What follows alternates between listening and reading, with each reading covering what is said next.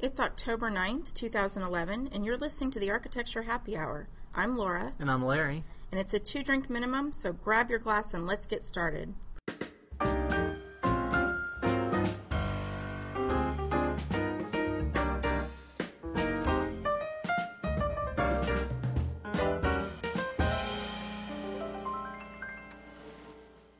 Well, welcome back, everyone. We're either really late with the September podcast or just early with the October one.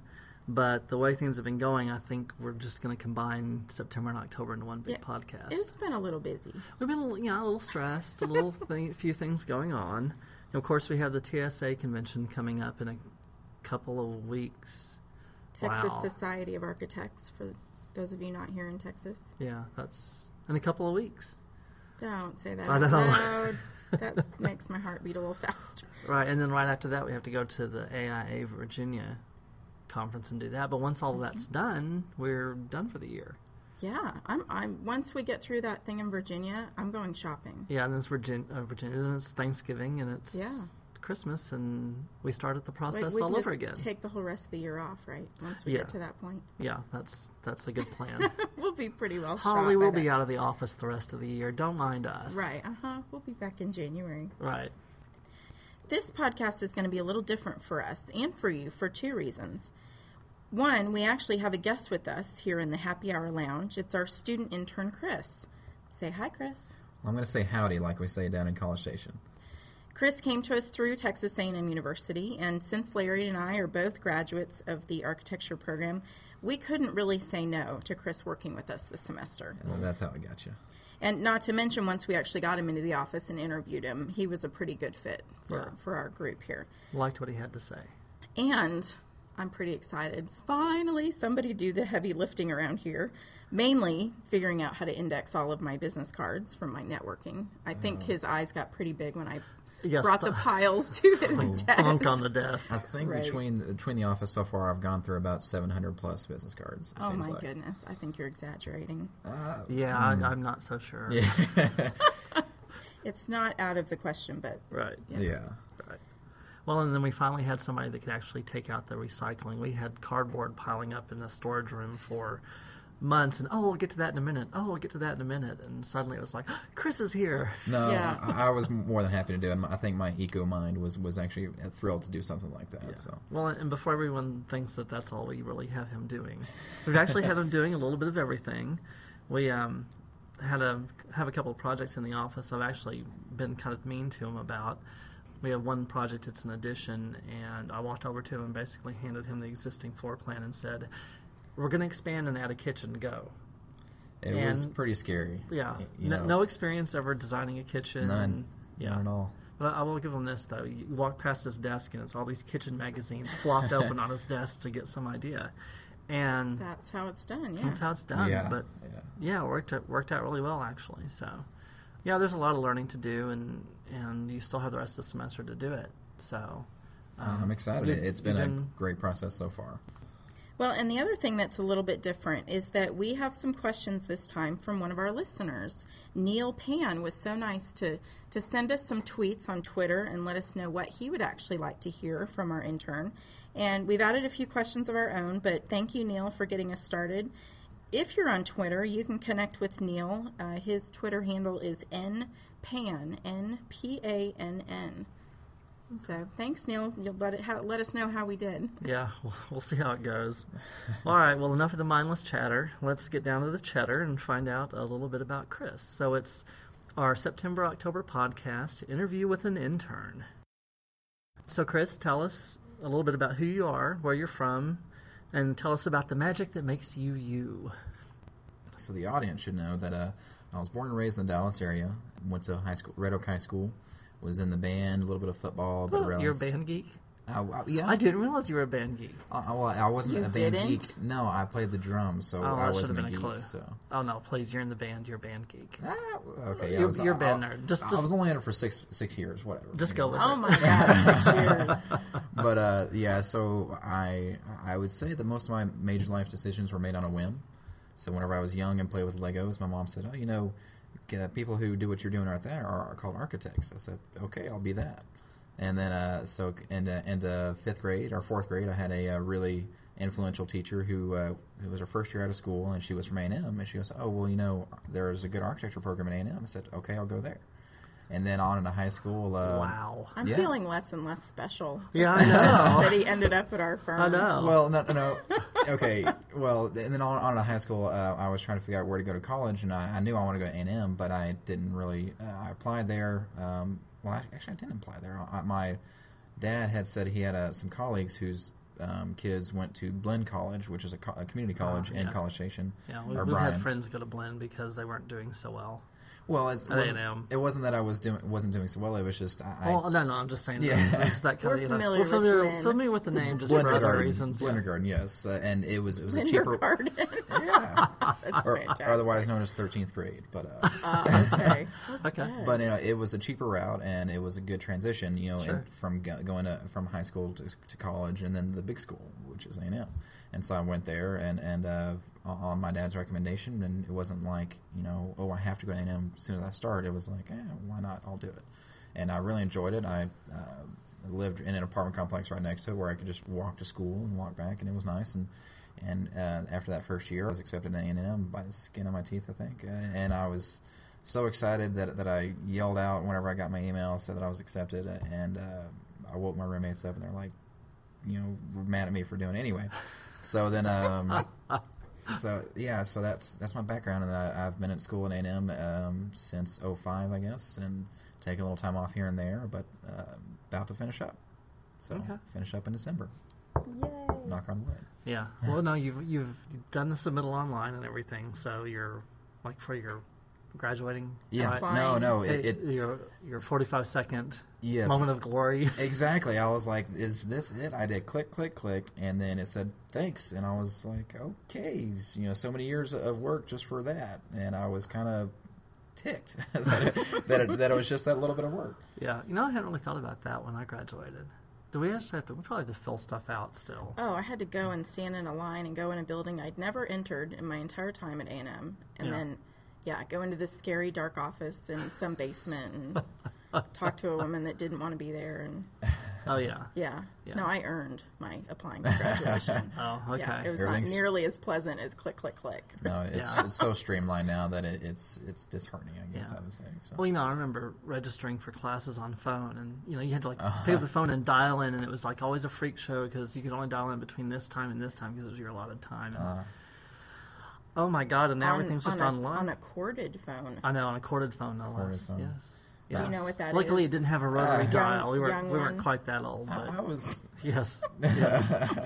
I'm from the age where from the age I remember. I remember, corded phones. Yes. Yes. Not, from the age you were born, the year I graduated high school. So yeah, It's all relative. It's all relative. Exactly. Anyway. Exactly. Part of your requirements of your program were to come and do something in an office, right? A semester away. Correct. Yes. So can you tell us a little bit more about the program and what that actually meant? Well, I would say the program was a semester away, quote unquote. Little air quotes you can't see, but you could either do bunny ears. Exactly. Yeah. You could either do a semester abroad, which means for most people they would go to Europe. I think there was some special programs where you could go to Australia or South America, but it was mostly Europe, places like Germany, and the biggest one was Italy. Was the big draw that most students went to. You either do that or an internship with an architectural office. Actually intern in the office and see how the day-to-day process goes for what you're going to do for the rest of your life, I guess you would call it. I chose the route of doing an internship because I felt I would rather have the experience of working a working environment to help make my transition after graduation a little easier if I were to go to an architectural firm and work there. What the school requires is a semester away has to be 50 miles away from campus, so I couldn't stay in College Station with all my friends and try to work at a firm there. So I had to go ways at 50 miles away, and you had to work with an actual licensed architectural firm. Well, we were discussing something kind of interesting for us because when we were at school, it wasn't a requirement. Mm-hmm. Either one, the semester away, either study abroad or this, it wasn't required. Which, thank goodness, it wasn't because, I don't know. Well, did your parents pay for your college? Mostly? Sorry, I'm just curious. Yeah, I'm pretty curious much. because for me it was going on my own. Yeah, me as well. So suddenly it was Yeah, like a everybody giant has chunk of real different situations. Yeah, I did the study abroad, and I did a semester in Italy. Yeah. And for me, it was life-changing. Yeah. I mean, it truly was. I mean, I would be a totally different person if I had not gone. I mean, True. because I was actually on the track of doing a double major of architecture and construction science. Oh, wow. Because Goodness, my I like dad you. said it was a good idea. So on my thinking brain, I thought, absolutely, that sounds like a great career move, being a woman with a construction science degree and da-da-da-da. And then, but my heart was not in it. Yeah. And it took me separating from my family, separating from what was comfortable and what was known, and going to this place where I could only rely on my own decisions. And at that point, it was like 3 or 4 weeks into the semester where I had to decide whether I was going to declare that double major. And the deadline was getting closer and closer. And fortunately, I had some really good professors there who said, what do you want to do? What feels right to you? And that was a big growing up moment for me to go, I don't want to take construction science classes. I don't want to do goodness. it. Yeah. And I didn't. And so, and by kind of letting go of that part of what I thought the rest of my degree was going to be, and being able to actually really focus on what I was seeing in front of me in Italy, really, I think, opened my eyes to the fact that I love historic preservation. Yeah. And ultimately, that's what my graduate degree was focused on. So for me, it really was a very important time during my degree. Now, not to say that I couldn't have discovered that back here in the States, but, Yeah. It helps. you know, that was the path that I took. And, Right. yeah, it was huge for me. So I have a question back towards you. Was that a relief, or is that like a call to action to what you know what you're going to do, and you could focus better on that, you know, with those double efforts? Or both. Probably both. I mean, the whole process of college is growing up and becoming your own person and making your own decisions. So there was a lot of input from my family anyway, of course, with most students get that. But for me, it was like, okay, I know it would, for somebody, that would be a great decision because that would, you know, you'd have lots of job offers if you had that on your resume. But is that going to make me happy? Is that... you know, this is really actually a timely conversation since we just lost Steve Jobs, and we've been hearing his Stanford address, and the fact that he was saying, don't live your life from somebody else's decisions, live your own. And for me, that's exactly what happened. It was, it was kind of difficult to make that decision because I was like, oh, man, if this is the wrong one, it's all mine. You know, if I get to my graduation and it's like, ooh, yikes, I wish I had that construction. Yeah. I won't. Yeah.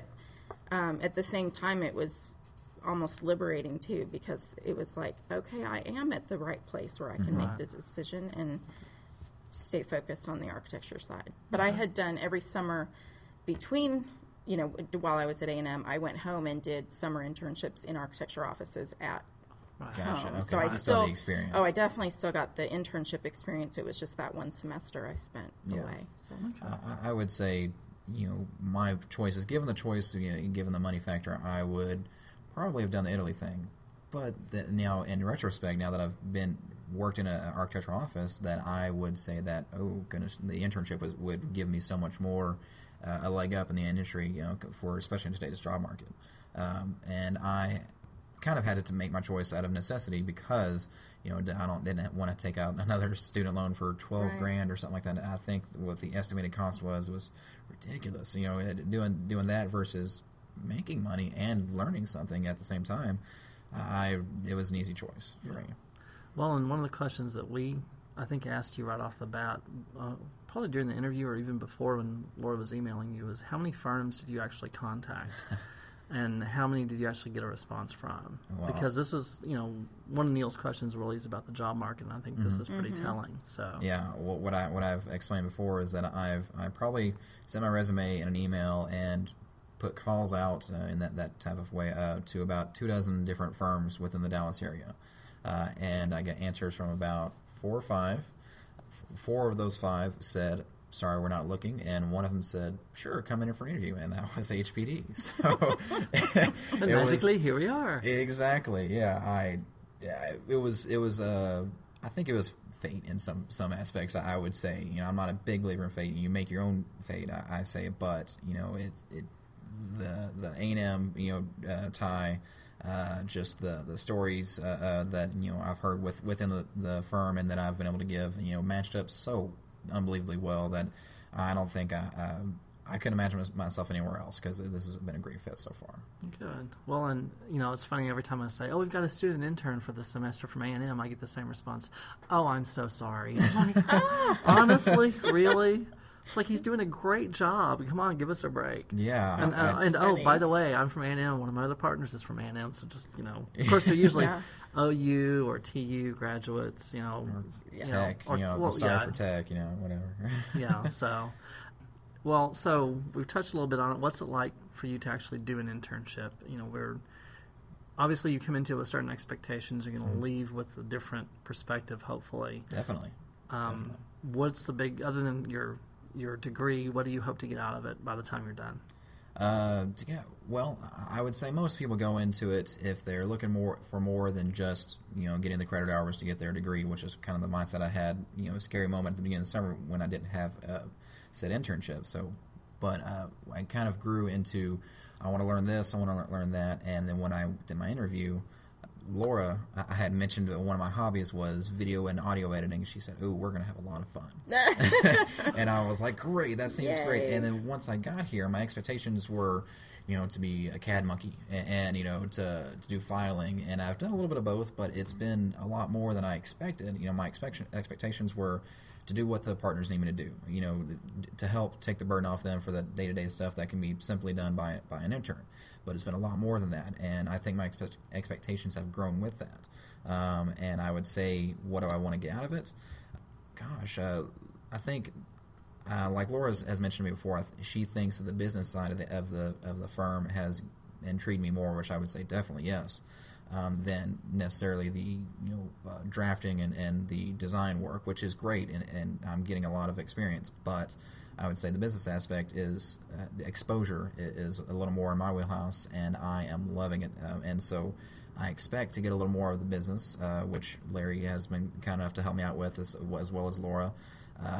Two different sides of it, but it's been very beneficial to my learning experience. And so I expect to get more of that and get out of it ultimately.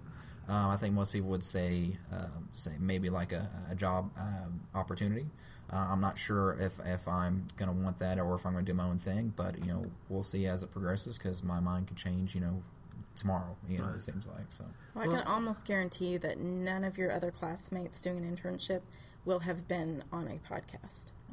Probably. Well, yeah, that's true. Well, and we've already before you actually started, we had you come to the first. Your first architecture happy hour. Mm-hmm, mm-hmm. So you're getting networking experience. I made him sit down with me and go through, I know it's just riveting stuff, go through QuickBooks with me, because I was doing some accounting, and said, "Come over here, let me show you this, show you how this works." Yeah. Primarily because one of the things that you're doing is that you and your father are starting your own business. Yes. And so when we're talking about him getting sort of that business experience, mm-hmm. sort of opening them up to, these are some of the things you need to look for, and this is some of the things you can try for business development.